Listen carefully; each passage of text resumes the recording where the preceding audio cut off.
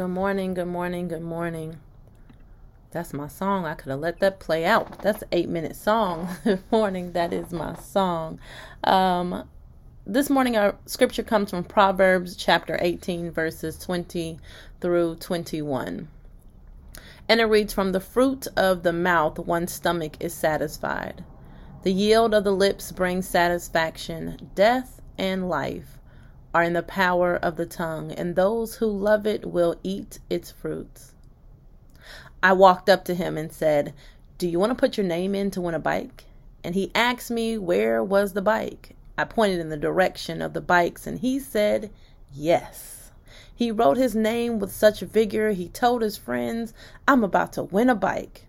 He ran off and continued to play and eat, and it was finally time for the raffle. He stood in front of me and said, "I'm ready to win my bike." I smiled and handed the cup over to the person pulling the names, and she called the first name, and it wasn't him. But his body language didn't change. He smiled and said, "Now pull my name." I had no clue what his name was, but it appears that the name puller did. She reached in the cup and pulled out his name. She smiled and giggled and said, "It's actually you." I then read his name for the whole block party to hear, and he ran. He ran around the parking lot screaming, "I knew I was going to win. Thank you, thank you, thank you." Listen, I don't know if the little boy actually knew if he was going to win, but what he did know is that he never doubted the words that were coming out of his mouth. All he kept saying was, "I believe I was going to win." He spoke life.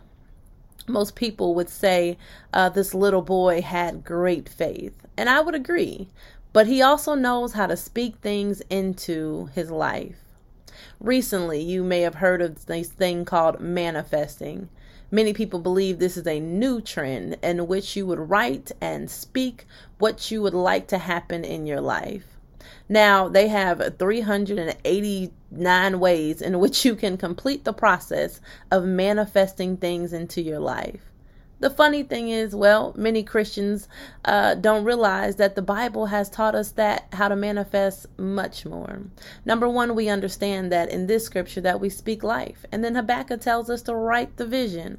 So maybe it's time you just start speaking what you want repeatedly and with faith. Speaking life into your body instead of speaking death. The funny thing is, scientific studies say it's better to read aloud because then the information has to go through your ears and then you end up retaining it better because the process of reading it goes to your mind, then you speak it out loud, then you're hearing it through your ears, and that allows that information to be reviewed through all of your information processors. Listen, it's a process that can consistently keep running through and through your mind. Therefore, when we say things like, "Oh, I'm stupid," or "We can never do this or that," automatically is heard by your mind. And whether you realize it or not, your behavior begins to change because your body hears and responds. So, wake up this morning, look in the mirror, and begin to speak life. Let the words that come out of your mouth be life-giving. Even if you have to scold a child today, tell them what they did wrong, but then uplift them with great words of character, of who they are and who they can be. Let us begin to transform our language to the one that is life-giving.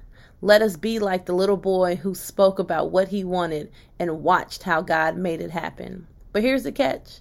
More importantly, let us not forget to rejoice. The same way he ran around that parking lot screaming and in excitement, let us run our own mouths to the world, telling people how good God has and is to us. So this week, challenge yourself to speak life, not only into your body, but into the mind of others. In your personal moments, when we want to down ourselves or find something negative to say, switch it to something positive. And even if it doesn't feel right and it feels weird, if you feel like you're just being extra positive, just try it for this week until it actually just becomes normal. Say it out loud. Start your day by giving yourself some positive affirmations. affirming the person you are and the life you desire. Then have the faith that God who created you is the same God who will continue to be with you and to give you an abundant life. Let us pray. God, we come to you this morning just saying thank you. Thanking you for the things that you have done. Thanking you for the sun that shines. Thanking you for the clouds that cover. Thanking you for the trees that allow us to breathe. Thanking you for the grass that grows. God, we just come this morning thanking you for being amazing, for the process of flowers that we see in beauty. God, we just come to you this morning saying thank you. Thanking you for the small things that we may not notice every day. Thanking you for our own breath, for our own sight, for our own minds. We just come saying thanking you. Thank you for the amazing things of which you have done. Now, God, we ask that you help transform us from the inside. That in the moments when we want to speak negative, in the moments when we want to say things that are not life-giving, God, help us to remember that our tongues speak life or death. Let us not speak a tongue of death, but let us always speak life. Life not only into ourselves, but life into others. Let us not be worried about the things we cannot do, but always trust, God, that you are present, that you will make things happen in the way in which you want it to happen. So let us have patience in the journey. Let us have strength in the moments we get weary and believe that we believe that things are not going to happen. God, we ask right now that you assist us in this transformation. Send people to support us and to remind us who we are and who you have called us to be.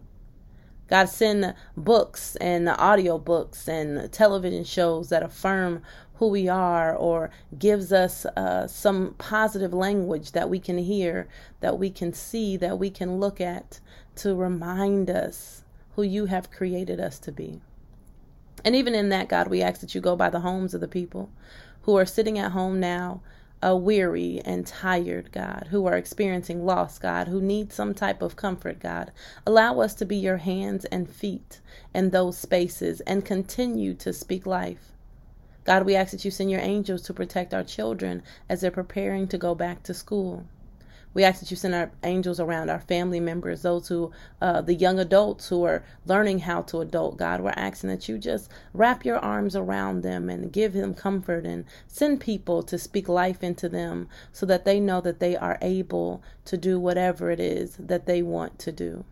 So God, we thank you for this moment to worship together. We praise you as we will continue to lift you up and give you all the glory and the honor. For it is your Son, Jesus' name, that we pray. Amen, amen, and amen. Everybody have a great day.